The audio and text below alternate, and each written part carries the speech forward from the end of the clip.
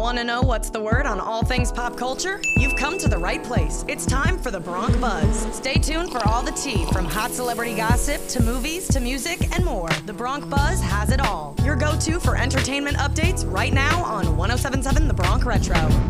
Hi, it's Kaleigh Muhs with the Bronc Buzz on 107.7 The Bronc Retro. Lindsay Lohan has posted her first picture since having given birth to her son in July with the quote from the 2004 movie Mean Girls. Lohan posted to her Instagram, "I am so proud of what this body was able to accomplish during these months of pregnancy and now recovery. Having a baby is the greatest joy in the world. My OOTD lately is my Freedom Mom postpartum underwear because I'm not a regular mom, I'm a postpartum mom." In other news, while talking with Men's Health, 50 Cent explains his ongoing crush on the actress Helen Mirren. Here's a clip from the interview. Helen Mirren was in the television. Once I got towards Power, I was out at the festival there in France. We was in Monaco. She's sexy. She'll look at you and you go, like, look, it don't matter how, I don't care how old you get.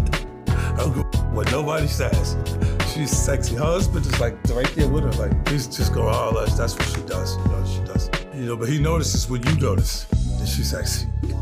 It's her confidence, it's everything that she is for all of these years. She's gonna be sexy forever. 50 Cent first revealed his crush when the two met for the first time at the Monte Carlo Television Festival in 2017. Director James Wan was rushed to the ER Thursday night, but the reason why was not released. Wan posted to his Instagram story a picture in the hospital bed with the caption, "It has been an extremely rough and scary couple of days and nights. You never want to rush to the ER in the middle of the night and then have to stay in the hospital. Cedar Sinani is truly the best. The doctors, nurses, technicians, just the most wonderful people. James is safe now and on the mend." The post was later removed, but fans had it saved and posted to Twitter. Wan is currently working on Aquaman and the Lost Kingdom, set to be released in theaters December 20th. This was Kaleigh Muhs with today's Bronc Buzz.